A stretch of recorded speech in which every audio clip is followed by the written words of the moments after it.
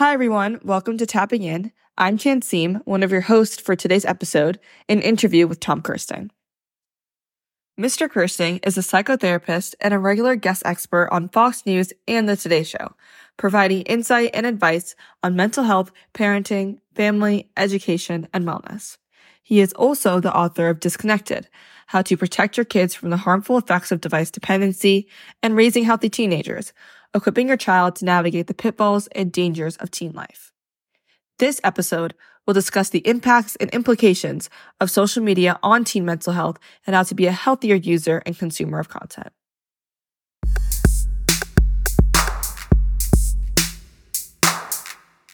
My name is Zoe, and I'm very excited to be here today with Mr. Tom Kirsting. So, Mr. Kirsting, could you please tell us a little bit about yourself and your professional background? Yes, thanks, Zoe. So I am a licensed psychotherapist. I have a private practice in northern New Jersey, and I lecture throughout the country, and I'm the author of two popular books, Disconnected and Raising Healthy Teenagers.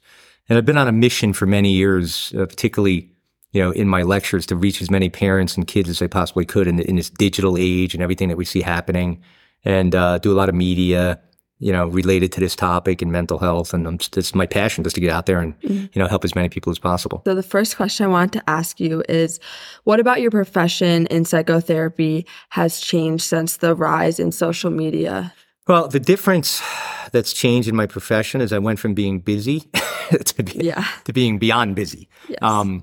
And, like when I talk about my lectures, all the anxiety and the depression, all the things that we're seeing that, prompts people to bring their kids in for therapy, really started, the majority of the stuff started in 2012. And that's when smartphones became mainstream. So you look at all the data going back to that time and, the phones that's where our kids are living. That's where their brains are all day. And it's shaping their thoughts, right? And their emotions. And, as a result, we have these major problems, this epidemic in our society. Mm-hmm. So what's the most surprising thing that you've learned about social media usage in teenagers? The most surprising statistic. Yeah. I'll tell you a shocking one. Ready? Just to talk about, the shocking thing I've seen was a couple of years ago, there were scores of teenage girls, that were developing fine motor tics, right? Similar to somebody that has Tourette syndrome. So the parents would bring them to their doctors, and none of these girls had Tourette syndrome. So the doctors were sort of kind of dumbfounded, trying to figure out what is going on here, right? So they gathered all their evidence in the United States and in some countries in Europe to try to figure out what the common denominator was. And in each case, all of these girls, I think it was hundreds or thousands of them, was spending countless hours watching TikTok videos of people with Tourette syndrome. So essentially, just from doing that, their brain began to mimic what they were seeing on that screen. That's how the brain works. Whatever we are digesting over and over again shapes, our brain basically, and our thoughts and our behaviors. Yeah, one thing I've really noticed in myself, my friends, and that I've been thinking about a lot is so many of my opinions are stuff I see on social media, not even that I've thought for myself, and it's there's so much less room for self-determination. So I'm gonna share something with you, right? So there's a quote by a famous 19th century philosopher that goes like this: "We are under the presumption that we are thinking, but in reality, we are being thought." Yeah. And what he means by being thought is that we're being controlled by our thought, or our thoughts are being controlled for us instead of by us. Mm-hmm. Think about that. Definitely. Yeah. It's also thinking about the future, when, people in my generation are able to vote. It's what happens when you don't have your own opinion, or when you're in a job interview and your personality is. Yeah. And I'm glad we're talking about this. So look at it like this, right? So let's say you and I were born on a deserted island, right? It was just ourselves, and maybe we had one other person with us, right? What would we think? Would we even know what a podcast is? Would we know what a bottle of water is or a phone? So thought, what our thoughts are or become is based on our experiences, right? So that's why I'm a big believer in the silence. Mm-hmm. Sitting in silence and really breathing and orchestrating our own thinking, right? In our own way, and being able to deduce, what's real, what's misinformation, what's not, you know what I mean? So I really believe that in our society now, one of the most lacking things is common sense. Yeah.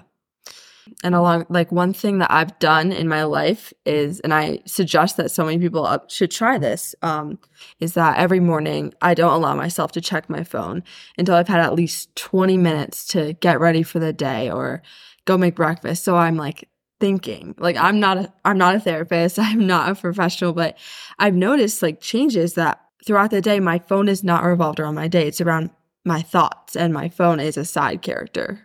Well, you know, it's a good thing you could do too. I'm glad you said that you get up. I actually tell a lot of my patients to do this, right? It's called attitude of gratitude. So and basically how it works is this, like the moment you wake up, when your feet hit the floor and you get out of bed and then you start brushing your teeth and get ready, during that whole time, consciously inventory in your mind everything you're grateful for, right down to the floor you're standing on, right? And that really, when you do that enough, it really cements a lot of our, emotionally and mentally in our minds. And it just sets, and we do that and do that again before we go to bed. Yeah. We're now, littering ourselves with positive stuff instead of, negative subconscious things, floating around up there. Yeah. Okay. So next, I saw an interview on Fox News that you recently did on this topic, and you stated that you worry for kids surviving in the real world. I was wondering if you could expand on this. Yeah. So in the lecture, I don't think in the one I did today, I showed this actually at the end. So I have a picture of a lion in a cage, right? And I show that because, take, for example, a lion that's born in a zoo, right? And then it grows up and it's a couple years old. That lion couldn't be released into the wild. And the reason why it couldn't be released is it would not know how to survive in its natural habitat. So the natural habitat for a lion is out in the tundra, right? And it learns as a baby how to hunt and survive, right? That analogy is, when I look at our society and the fact that, our kids, according to research, are spending almost every waking second staring at a screen, which now brings them into another habitat called the cyber world. And that's where they're living, in this cyber world. My fear is when they, grow up and now enter the real world, right? Their natural habitat. How are they going to be able to handle that? Yeah. Also, though, maybe the real world is completely going to change, which is unfortunate. Yeah. Maybe virtual reality will be reality. Yeah. Which will be the destruction of mankind, by the way. Yes. And just basic human interaction, basic human development. So in Reboot, we try to focus on effective and positive ways that we can use social media instead of simply trying to eliminate it, because we all know that cell phones and most social media platforms are not going away. So what suggestions do you have for teens on healthy boundaries that we can develop when using social media? You already answered that question because you do it yourself. In the morning, I think that's a perfect example. Like pretty much every kid other than you, what's the first thing they do when they get up? Immediately look at their phone and see everything, right? So you delay that, right? Yeah. So you recognize that temptation, right? And you delay it and you push it aside. So you give yourself like a delayed gratification. Little things like that, I think, is what kids need to do. They need to become conscious of it, which is something you've done, right? And recognize, okay, I have a term paper due tomorrow. I got to do what you do, Zoe, and push this phone aside, put it in a different zip code, and stay zeroed in on the task at hand. Little things like that will go a long way. Yeah. So how can we protect our mental health in the digital age? Yeah. So you know what? I'll tell you this much, right? So you hear about protecting mental health, right? And when we hear the term mental health, it's often associated as something negative, right? I always look at it as something very positive.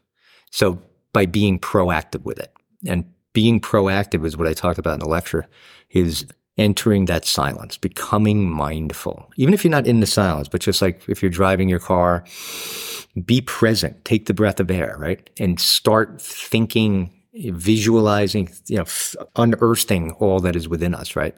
Our emotions and our mind. That's how we can build a robust mind, by being the orchestrator of our mind instead of our mind being orchestrated for us. So it really can only take place in the now, in the present moment. I was thinking about if I'm going to write another book or not.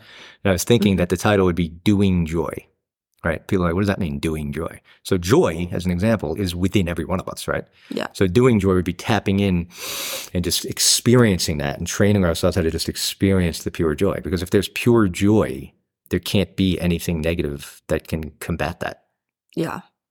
My friends will be like, oh, I saw this TikTok. Like, this made me so happy. Like, the definition of happiness and how we source our happiness has just changed. Well, we often, you hear the term where everybody's in search of happiness, right? Yeah. So there's nothing outside.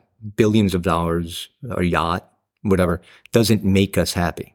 So it's the opposite. Happiness makes our outside stuff. The outside stuff doesn't make our happiness. So what do you think the best policy regarding phone usage, technology usage in a school would be? Or So for me, and I'm pretty firm on this, and it's, this is more difficult if you're a school administrator. If I was in charge, let's say I was like I was talking about, like there's a national school czar, right? And I was that person, I would, and I'm not a big fan of let's legislate the heck out of everything. Yeah. But I would make legislation where phones are not allowed to enter the school building, like they just did in England. Because it's just, it's this idea, what if there's an emergency? It's just too much of a distraction, in the pocket of the kid when they're in class. It takes away the social interaction in the lunchroom that is so important for a kid's development. And there are schools that are doing that, right? And a lot of parents are going to dig their heels in and they don't want to deal with it. But give it about a year if a school was to do that, and I think everybody would be like very, very pleased when they see how the test scores have gone up, the mental health has gone down, and so forth. So I know at my school, today is actually our no phone day, which means everyone turns in their phone for the whole day. But even this morning when I walked into school, I noticed my classmates were already like, oh, like, what am I going to do all day? Like, I'm not turning mine in. And like already logging into Snapchat on their computers. And yeah, it just had me thinking, like, my school does allow phones.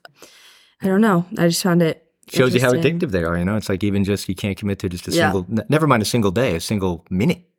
And there's always a way around it. Like, we have our computers, we need them for school. And you can text on your computer. Even if you don't have your phone, you can access TikTok and Instagram. Yeah, it's a problem. Yeah, definitely. So, if parents are listening right now, I just talked about this in the talk, what our kids, we talk about how, tech and, it's no good and this and that.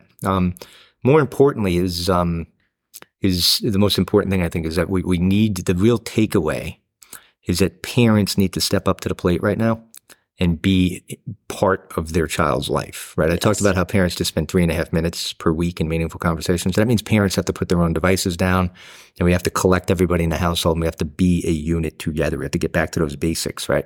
So we can't just allow like our kid to be in their own bedroom all night and not have dialogue. The relationship between parent and child is the most important thing for our kids' mental and emotional well-being.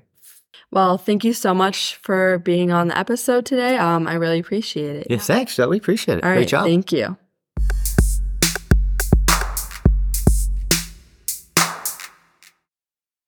As teen use of social media is on the rise, we must learn healthy ways to interact with it.